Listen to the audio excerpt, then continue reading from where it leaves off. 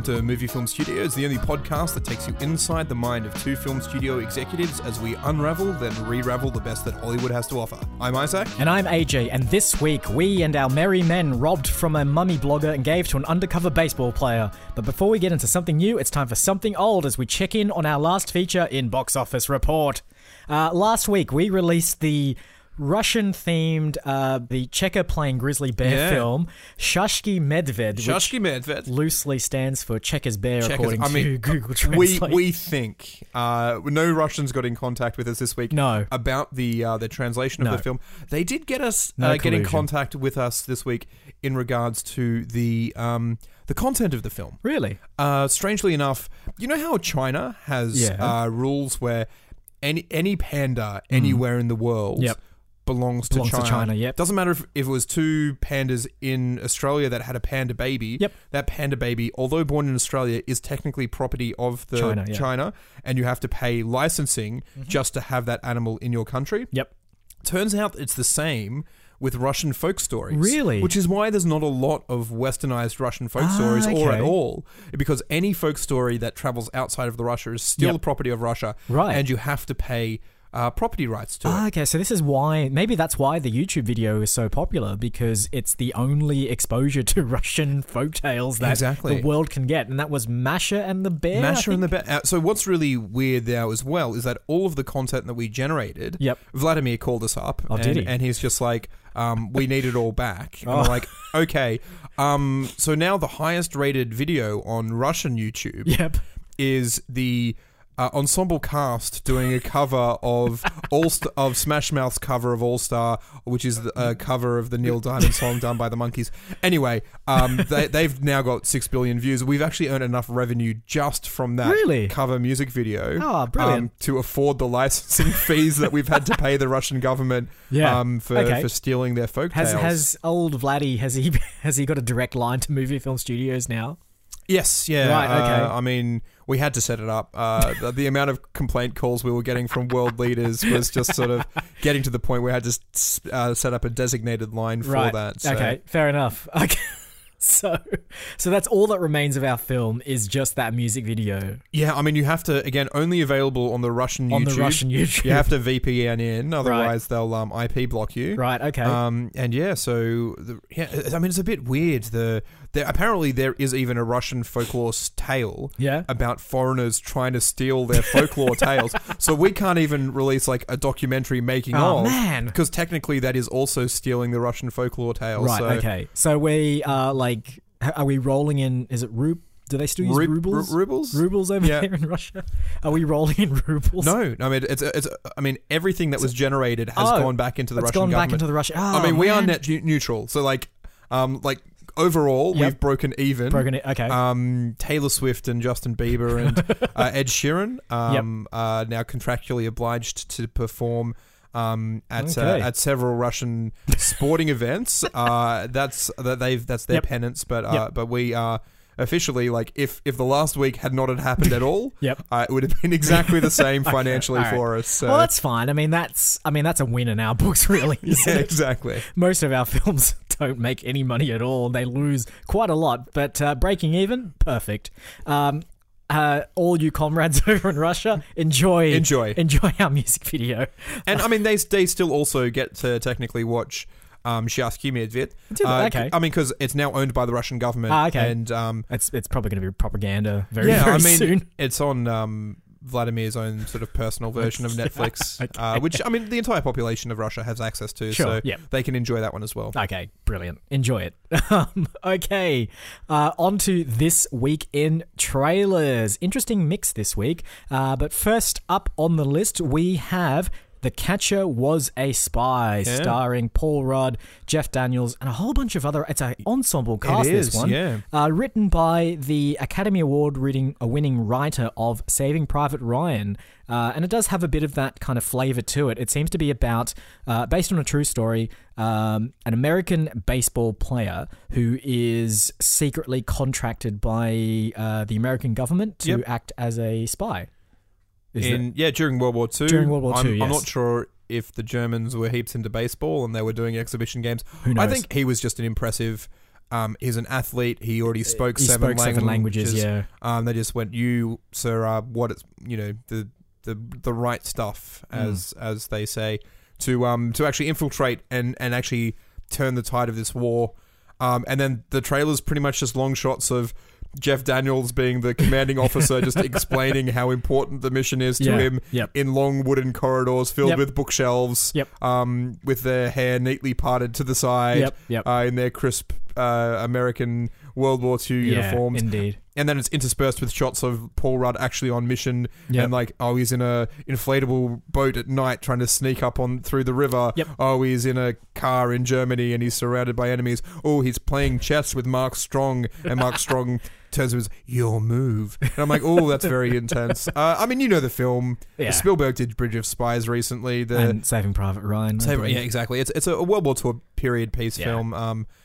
It's notable because Paul Rudd is in the lead, and this isn't a comedy. Not obviously. In any way. There is no levity that we saw in the trailer, and it's obviously the start of Paul Rudd's dramatic turn into more serious fare.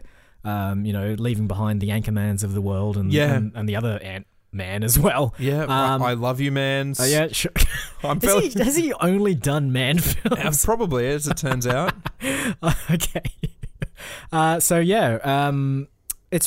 the film you've seen probably a whole bunch of times. So if you have any love for Paul Rudd and want to see him not making you laugh, then go see this film or any other film if you don't like him very much. The other thing which is interesting to point out with this one, a lot of dudes in this film. So many dudes. So, you've got, as we said, Paul Rudd and Jeff Daniels, also Paul Giamatti, Guy Pearce, Mark Strong. I think Sienna Miller sort of slips in there. Tom Wilkinson's also in there. But Tom Wilkinson, it's just like, you look at it's like, where are the female roles in this film? Yeah. And it's just like, there's not any. Yeah. It's a bit weird, I guess. But hey, 1950s America. 1940s America. Sure. There we go. There you go. Okay. All right. Trailer number 2. Let's go look at another film full of white dudes in Robin Hood. Yeah. Only with a slight difference this time because this one actually features Jamie Foxx as well. So this is a bit of a reimagining, I guess, of the classic folk tale of Robin Hood, who, of course, steals from the Sheriff of Nottingham and gives to the poor, I guess. That's, the basic plot of it, sure. Yeah, but this particular version of the film is sort of by way of Guy Ritchie and his Sherlock Holmes films. Yep. Very, high octane, insane stunts, insane action, stuff flying at you through the screen, some kung fu in there because why not? A lot of these, shots of what I thought were actually guns, and I was very confused initially as to what period this film was in, but it's all this really high-tech looking crossbows that are sort of reloaded in the same way that you might load an assault rifle. Yeah. This looks rubbish. I have to say, it looks utterly terrible. Zack Snyder got his hand on it at some point as well. Yep. It's got sort of that capoeira style, twisting and backflip while shooting bows and arrows. Yep. I know, slow motion, real close-up angles of grenades as they're being launched at you. Yep. There's a whole bunch of these films that have been done recently. So Three Musketeers, they did a 3D version of Three Musketeers. That was I think that was Roland Emmerich too. Possibly. I think he was involved in it. They did the Guy Ritchie King Arthur. Yep. They did Pompeii. Yeah. And it feels like these absolutely graphic spectacle films trying to tell these classic stories, but in this modern actiony kind of way, and it feels horrible. This actually does. It's got the main Robin Hood is the guy who played the main role in Kingsman. Yes, Taron Egerton or Egerton, one of the two. And it kind of feels a bit like bad action, like Kingsman 2 in lots of ways as well. It's the kind of film that it's the comic book. It's given the comic book treatment. Exactly. Actually, in the same way that a comic book might be illustrated, but also in the same way that most comic book films are going. Exactly. So very Deadpool-esque, a little bit of winking at the... I'm pretty sure Taron Egerton is playing Robin Hood, and he does wink almost directly at the camera at one point during the trailer. And of course, at the end, the trailer ends with a CGI arrow coming towards the screen, as if we've fired it at the logo of Robin Hood as well. Look, don't see this. They've done the Robin Hood story a number of times. There's the what's his name? Russell Crowe. And Ridley Scott did one, which wasn't very good. The Robin Hood Prince of Thieves with Morgan Freeman and Kevin Costner is such a good film. Yep. And you know what the mark of a really good film is? What? Is when the parody film is fantastic. Because Robin Hood Men in Tights is also a phenomenal film. Astoundingly good. And it's kind of like, so Jamie Foxx is playing Morgan Freeman / Dave Chappelle, like that sort of character in this film. And it's kind of like, oh, it's just weird that he's in that role. It's a little weird, yeah. The other really weird one here is Australian musical comedian Tim Minchin. Tim Minchin's in there playing Friar Tuck. Because you see a very brief glimpse of him, and it's just like, oh, that guy looks like Tim Minchin. And I was like, that can't possibly be Tim Minchin. Tim Minchin's not an actor. What would he be doing in... No, apparently he's in this film. He's in this film. He's like a musical director now. He writes musicals. Yeah, he wrote them stage Matilda. Yeah. Very clever lyrics. Very prolific. Yeah. And, funny in his own right, but... Does he belong in this film? I don't think so. He's more out of place than Jamie Foxx playing like I don't even remember where the Crusades were. Middle Eastern, Assyrian. Sure, is Assyrian probably the right thing? I think that's a bit more Persian. Yeah, Persian maybe. Who knows? Is it? Is he playing the Jack Johnson role? Is he just there for levity? Tim Minchin or Jamie Foxx?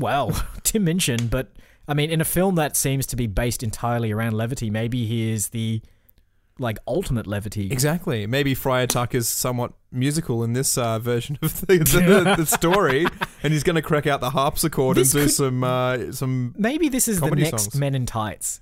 So we watched another film, another trailer, which we're not going to talk about today, but it mentioned that it was this year's The Hurt Locker. Oh, yeah. As if, every year we're waiting for the next Hurt Locker to come along. Or there was a Hurt Locker in 2016 and 2015. I don't really remember what those films were, but it's like, oh no, this one's this year's Hurt Locker. Yeah, that's right. So is this year's Men in Tights, perhaps? I don't know. I think it is this year's King Arthur / this year's Three Musketeers. It absolutely is. I'm not sure what other Middle English story there is that they could make a really bad over CG, over actionified version of. No. Well, let's hope they don't do any more. All right, let's round out this week's trailers with a turn down the more mystery thriller route with A Simple Favor or What Happens to Emily. That's the one. Well, I could have sworn that was the name of the film because there's all these sort of like in the trailer itself, these photographs that are sort of coalescing and they fall on the ground and they form a question mark. Yep. And then the title comes up, What Happens to Emily? I'm like, oh, so that's the name of the film. And then that fades and it goes, A Simple Favor. I'm like, which one is the name of the film? And then it fades out again, and then you have all the hashtags that are called like, and it's A Simple Favor. Simple Favor, yeah. And I'm like, okay, so it's called A Simple Favor. And then for the rest of the time we're talking about it before recording, I couldn't stop referring it to What Happened to Emily. Yeah. So this film seems to be in a similar vein to Gone Girl, that kind of someone has gone missing and there's a bit of a mystery as to why they've gone missing or where they've gone. Cue this sort of distrusting of people, cue the lone witness who saw one thing and therefore has all the answers and decides to unravel the mystery herself. And that is Anna Kendrick. This go around. This is also based on a book as well. Not a lot happens in this trailer, so it's really weird. It sort of starts off, Anna Kendrick is admiring Blake Lively, who plays the woman who goes missing, her lifestyle, how she's so elegant, how her husband / lover is attractive, and they seem to have it all going on. You see Anna Kendrick walking through her walk-in wardrobe, brushing her hands against the rich and opulent clothes. You see Blake Lively drinking martinis in her open-plan house that backs onto a lake. Yep. And Anna Kendrick's like, I want your life. And at that moment, I think I said it's the talented Mrs. Ripley, as if it's like going to be, Anna Kendrick does it to try and take over. And then it actually takes a twist of being like some sort of murder mystery. She disappears. Yeah. But the trailer tells you nothing. This is the kind of trailer where if you'd replaced all the moving footage with photographs and then applied the Ken Burns effect to them so that you slowly fade into them, you would have had the exact same amount of content because nothing happens in it. Now, I'm assuming that for people that have read this book, which according to reviewers is like Gone Girl on steroids because... Gone Girl Gone Nuclear, I think is another review. Gone Girl Gone Wild. Yeah. I'm assuming that if you've read that book or if you're a fan of that book, you'll probably understand some of the context behind it. But for anyone else that doesn't like jumping onto a bandwagon just because one book did all right, it's a complete mystery as to what this film is about. Who knows? Having said that, it is a complete counterbalance to The Catcher Was a Spy, where the only two relevant roles in this seem to be female roles, whereas, and there's only two of them, whereas in the other one, all of the roles seem to be played by men. So, again, there's nothing to go off in the trailer to actually base. Sure. But it's a mystery of some kind. Someone's missing, and someone knows something about it. There we go. That's about it. It'd be a bit of a boring film if someone went missing and no one knew anything about it. Oh, she just went missing. Yeah, Anna Kendrick's like, I have no idea. No one knows. No one knows. I've never met her before in my life. Roll credits. All right, those are the 3 trailers for this week's episode. But of course, before we do anything with any of those trailers, we're going to have to take a little walk over to Somewhere Green. Let's go.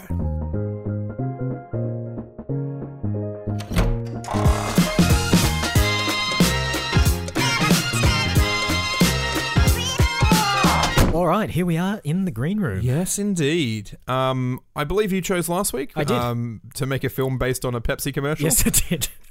And so this week, it's my choice. Yes, just indeed. As a bit of a recap of the 3 options that we have, we have a World War II historical spy thriller. Yep. We have a modern action retelling of a classic piece of folklore. Folklore, yep. And then we have a murder thriller. A murder thriller, sure, why not? Yeah. Mystery murder, someone's murder missing. thriller based on a contemporary book. Yeah, I mean, sure. I'm not sure we can get the rights for a book. This is such a tough one. It is. I think that all 3 are just so perfect to be movie film studioized. Indeed. But I think I'm going to go in a way that we haven't really gone before. Okay. And I reckon we should take a simple favor. Yep. And do a all-female cast murder mystery. Put the pieces together. Yep. Gone Girl on crack with a button over a nuclear bomb as an asteroid heads towards Earth and we all sucked into a black hole. All right. It's going to be that intense. Okay, so I think I like this because the Gone Girl kind of template always deals with like a small town somebody who either has a bit of an opulent life but is otherwise relatively unknown. And the situation is that that person has gone missing and the circumstances are always very isolated. They're always very close-knit. We need to go the opposite direction and go with the whole Gone Girl on crack cocaine kind of method and make the stakes huge. All right. Absolutely huge. Now, you mentioned nuclear war, right? Or you mentioned something about nuclear fallout or whatever. So what if the stakes are the person that's gone missing has the codes to the nukes and the nukes have been launched and the codes are the only thing that will stop them now. But the person that has the codes has gone missing. You know what you've just done? What have I done? You have introduced the elements that we would probably have done from The Catcher Was a Spy. Yeah. So are we doing simultaneous films? It is. Why not? Simultaneously a World War II thriller. Yeah, historical thriller. No, let's do it in the Cold War instead. Cold War. We haven't been down there for a little while, and we not do since love Tequila Goals. We do love a refreshing war. So Cold War. We assume that John F. Kennedy's kind of the face of US politics, but underneath it all, it's actually a ragtag group of women who run everything. They're kind of like the Illuminati of the day, basically. Yeah, sure. One of them has the nukes, the codes for the nukes. The codes for the nukes. Now, our buddy JFK launched them accidentally. This is we'll set it during the Cuban Missile Crisis, right? Yeah, sure. So I believe that the crux of that was that the world was teetering on the edge of nuclear war. Yeah. I mean, we could probably find out actually what happened through history books and stuff, but that's just a little bit too much effort for us. That's fine. We're going to do alternate history, so that means it doesn't matter. We just need one or two facts. We just need a tiny bit of archival footage, which will then comp in our actors into it to make it look authentic, like that. Forrest Gump style. I was about to say, I was watching clips from Forrest Gump on YouTube recently. They did a really good job of that. Yeah. Like back in 94 or whenever it came out. And I was like, hey, like actually putting these characters into archival footage works really well. We haven't had a film that sort of recanonizes various events in history for quite a long time. Yeah. So retrofit rather. So I think we should do that, right? So we take a little bit of archival footage during the Cuban Missile Crisis, slot in whoever our actresses are going to be during this crisis, say that the nukes were launched unbeknownst to the world, but the one person that has the codes to disable them goes missing. So it's a race against time. Of course, because it's the 1960s, the nukes are really slow. Yeah, they probably take a couple of days. A couple of days to get anywhere. That's right, yeah. And like the radar's not good enough that people can't detect them coming. Exactly. So really, it's just like, we've got like 4 days to solve this crime before they hit Russia, I think, Cold War. Why not? Absolutely. USSR, I suppose, at that point. They're heading towards Moscow. And like, I mean, it doesn't even need to be alternate history, right? No. This can be declassified history. Yeah, even better. In a way where we know that it probably all turns out all right because the missiles didn't hit Moscow and kill everyone. And instead were like launched and went into the Arctic underneath the, in the... You know what's good about this as well? We can have based on a true story in the trailer. Because like the Cold War is a true story, and we're basing it on that. Absolutely. I wonder how much, like, what's the percentage of a story that has to be true for you to say based on a true story? I'm not sure anyone's counting. I think, isn't it Fargo was like a two-line story in in a newspaper, and they say that's based on a true story. Right. The names and characters, like no, like people found the article. It was like man disposes of body in wood chipper, and that's all that it said. Yeah, but see, I mean, like at least that is a focal point of Fargo as well. Like it's sort of one of the most iconic images from that film. But I'm thinking of something like X-Men: Days of Future Past, which has Richard Nixon in it. Oh, like, right. Purely by the fact that Richard Nixon is in that film, can you say based on a true story? Yeah. Why not? But can you also say that none of the characters in these films are based on anyone living or dead? I'm like, yes, it is. It looks like Richard Nixon, and you called him Richard Nixon. It is quite clearly based on someone living or dead. Yeah, it's not purely coincidental. It is not coincidental at all. Oh, it's really weird. We were just picking names out of a hat, a random name generator, and the guy that was supposed to be playing the president, they said his name was Richard Nixon. That's right. And when we went to cast this actor, again, random face generator, we just typed into IMDb some actor's name, and look, he looks exactly well. Big bulbous nose. That's right. Yeah.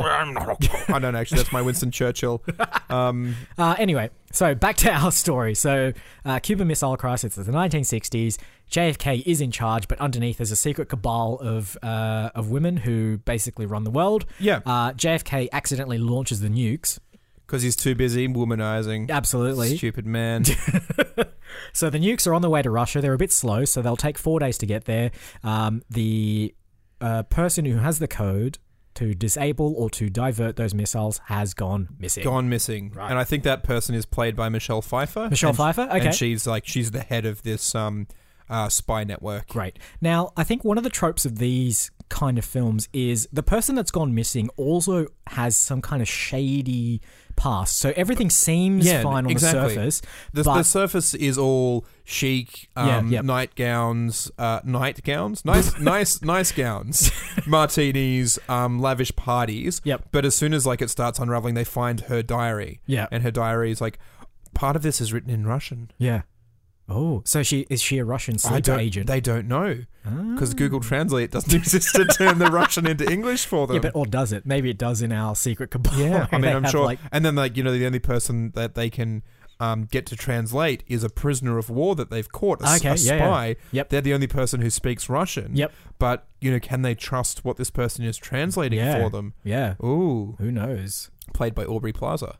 Okay. I like this casting as we go. I'm getting people I like sort of this. Yep. And so Aubrey Plaza is the spy that Russian caught, spy, and they don't know if they can even trust the translation of the diary. Yeah, exactly. Okay, I like this. Now we also need I think we need sort of the good, not the good one, but the one that we kind of follow as the protagonist. The one that's sort of I really had nothing to do with this, but I saw something, and therefore now I'm in over my head. Yeah. We need that kind of character who's maybe more of a lowly member of the cabal or the Illuminati. Someone who's just, maybe it's the janitor or something. Yeah, not janitor, but she's definitely got a role as maybe like a junior code breaker. She's an associate, and maybe she's Michelle Pfeiffer's like assistant. Okay, and that's a good idea. And so when she goes missing, the focal point of the story is done through her, played by Emma Watson. Emma Watson, I like it. I was going to say Carey Mulligan. I reckon she's got to be in this film as well. Okay. I don't think we've cast her. And we haven't cast her in anything. No. So she can play the one of the roles. Did she do it? Did Carey Mulligan do it? Maybe. Is that so? Do we go for like the twist at the end? This character that we thought was young, wholesome, and good is actually the one that did it. I don't know. I thought is Emma Watson not our young, wholesome, and good person? Well, I don't know. Oh, we're gonna have both. I actually would like Emma Watson to be the murderer. That'd be really cool. Okay. Like, because everyone's like, but you were Hermione and you were Beauty and the Beast and you're so... And she's like, no, I can kill Russian spy people too. Well, hang on. So let's we need to figure out why she would kill Michelle Pfeiffer's character then. Yeah. Because either she's a Russian spy or Michelle Pfeiffer was a Russian spy. So maybe Emma Watson planted the diary in Michelle Pfeiffer's like office to throw the scent, right? So like Michelle Pfeiffer goes missing with the codes. Everyone suspects that she is a Russian, which would kickstart the Cold War and turn it into quite a toasty war. Yeah. But really, it's Emma Watson trying to like cover her tracks. Yeah. By putting a false diary in her office. Yeah. And then... okay. And like Carey Mulligan's character suspects it because she knows what Michelle Pfeiffer's handwriting looks like. Exactly. So she's like, this isn't quite right. And she's doing like that, you do like a close-up of the handwriting, do a bit of analysis. Yeah. And she's comparing it to like a personal note that she might have received from her at one point. And she's like, the loops on the G don't align. Yeah. They're not the same. And then all of a sudden, Drew Barrymore turns up dead. Like, she turns up dead. She turns up dead. Right. And just like, oh, I didn't even realize you were a character in this film. And then suddenly you're a murder victim. Yep. Who killed her? Well, this time it was Carey Mulligan. Emma Watson didn't kill... Like, you think it's going to be the same person who killed them. Hang on a sec. But Carey Mulligan killed this one. So did Carey Mulligan kill her because she suspected Drew Barrymore? No, for completely... completely unrelated reasons. Okay. It was a Ponzi scheme she got sucked into and lost all her money and she got angry. And then Carey Mulligan tries to pass off that murder. All right, great. As being by the same But people. I reckon that the reason why Drew Barrymore got into the Ponzi scheme is because she killed someone as well and she needed the money to escape. Yes. So Drew Barrymore... She killed Helen Mirren. Exactly, yeah. Exactly. So, and so Helen Mirren's body just washes up about 3/4 of the way through the film. Yeah. And it's just like, oh, Helen Mirren's in this as well. But apparently not acting at all because all of these phenomenal female actresses just show up dead with no actual meaty roles to play. Yep. And as well as being a commentary on the Cold War, it's also a commentary on the current state of Hollywood. It's like, what's the point of putting female people in this film if they don't actually get a chance to play a good role? Exactly. Okay, great. So the body count is stacking up here. It is. Now, so Helen Mirren's dead. Now, is there any reason why Drew Barrymore killed her? I think she was planning on cutting Drew Barrymore out of the Ponzi scheme, the pyramid scheme. And so they had a falling out and she whacked her over the head. Okay, so they're both in the Ponzi scheme. Okay, we need a reason why they're in the Ponzi scheme then. They're trying to capitalize on the fear of the Cold War and monetize it to use it for their own monetary So maybe gain. like an insurance trading scheme or something based on shorting the stocks of some... shorting the stocks of... what's made in Moscow because they're like pretty sure that Moscow vodka exactly. Okay, they're playing the old vodka vodka syndicates, insider trading. Yeah, okay. And Helen Mirren is not having any of it, and neither is Helena Bonham Carter. So she's in it too. Yeah, so exactly. Is that the triangle right there? Helena, Helen, and Drew. Yeah. They're all trying to profiteer. Yep. Whilst Michelle Pfeiffer is or maybe isn't trying to stop the nuclear war. Yep. And Emma Watson's trying to learn about the craft of controlling world politics. Yep. And all the while, you just know Carey Mulligan's like gunning for the job, and they capture and imprison Aubrey Plaza. Yep. And there's a whole lot of so much going on. There's a whole and there's so many murders. Yeah. And when Yeah, and when Zoe Saldana. Yeah, she just dies of a heart attack, and everyone thinks that she was murdered. Yeah. But as it turns out, the coroner's just like, pure no, it's just death. just through a clot, and it's like, was it like some sort of Russian secret made drug? No, just sort of happened. Just happened. Yeah. All right. Great. I like this. Now, I think for the Cabal, this Illuminati, there does need to be a kind of like high table, round table, the sort of creme de la creme of the undercover world, right? So who are we going to have in there? So they should be the ones that are sort of like overseeing the world. They're always like seated in front of a very large bank of computers and looking at like various situations going on in the world and so on and so forth. So it's got to be Beyonce. Yeah, I mean, she's in definitely in there. I think she has to be the head honcho. I mean, there's been so many rumors about her being in the Illuminati. We might as well just cast her as the head of the Illuminati in the 1960s. I think there should be probably about 3, I reckon. There should be like the head and then the 2 like side ranking officials. I don't know. the 2 I see and the 3 I see. So we've got Beyonce as in charge. 2 I see will be, I want to say Lupita Nyong'o. I can't really pronounce her name. Yep. And number 3 is Rachel Weisz. Yep, sure. There we go. And when they show up dead halfway through the film, because their secret quarters has been pumped full of gas, people are like, there's just too many murders to solve. This is like murder number 8, 9, and 10. Yep. How are we? I'm like, who's taking all the? Yep. So hang on, is it going to emerge that there's going to be one left? I mean, exactly. So Carey Mulligan, we thought was our wholesome protagonist, is a murderer as well. Yeah. So I think one person needs to emerge victorious at the end to sort of like find, like, okay, so let's say that at the end, pretty much the entire Illuminati is dead at this point because they've all been murdered. They've all either been murdered, died of natural causes, or eliminated by someone else. Yeah. So there's one left. She manages to find the body of Michelle Pfeiffer, and inside Michelle Pfeiffer's breast pocket, she's got the codes in there. Yeah. So it's like that last desperate attempt. It's like 5 seconds until impact. 5 seconds till impact. And she's got her like briefcase laptop with her, which is quite heavy and large and full of complicated old-fashioned hardware. Yeah. And she's able to type that code into the computer at the last second. 5 seconds to go to impact. The missile suddenly like U-turn and go back the other way and, I don't know, collapse into the ocean. Yeah, into the ocean. And then it turns out Aubrey Plaza wasn't Russian at all. Really? Didn't even speak Russian the whole time. She was secretly working for the American government. Yep. Because they like, if we imprison you and you pretend to be a Russian spy, then people will come to you for advice, a la Hannibal Lecter. Ooh. And then you can give them the wrong advice because they're all bad. They're all going to kill each other and they're all going to die. And then at the last moment, you can step in and save it. So like all of her Russian translations all the way through the film were all completely wrong. Yep. And that means we don't have to learn Russian at all. We can just sort of like make it up as we go because that's what the character's doing. So Aubrey Plaza turns out to be the unlikely hero of the film. Yeah, exactly. Okay. I like that. That works.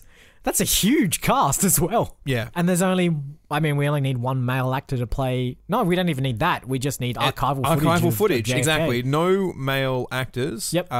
No male gaffers. The best boy, not even a boy. Yep. Directors, sound studios. Yep. It's in fact, I'm going to have to wash my hands of this right now. I think so too. I actually know who should direct this as well. We discussed The Hurt Locker earlier. Kathryn Bigelow. We're going to have to get Kathryn Bigelow to direct this.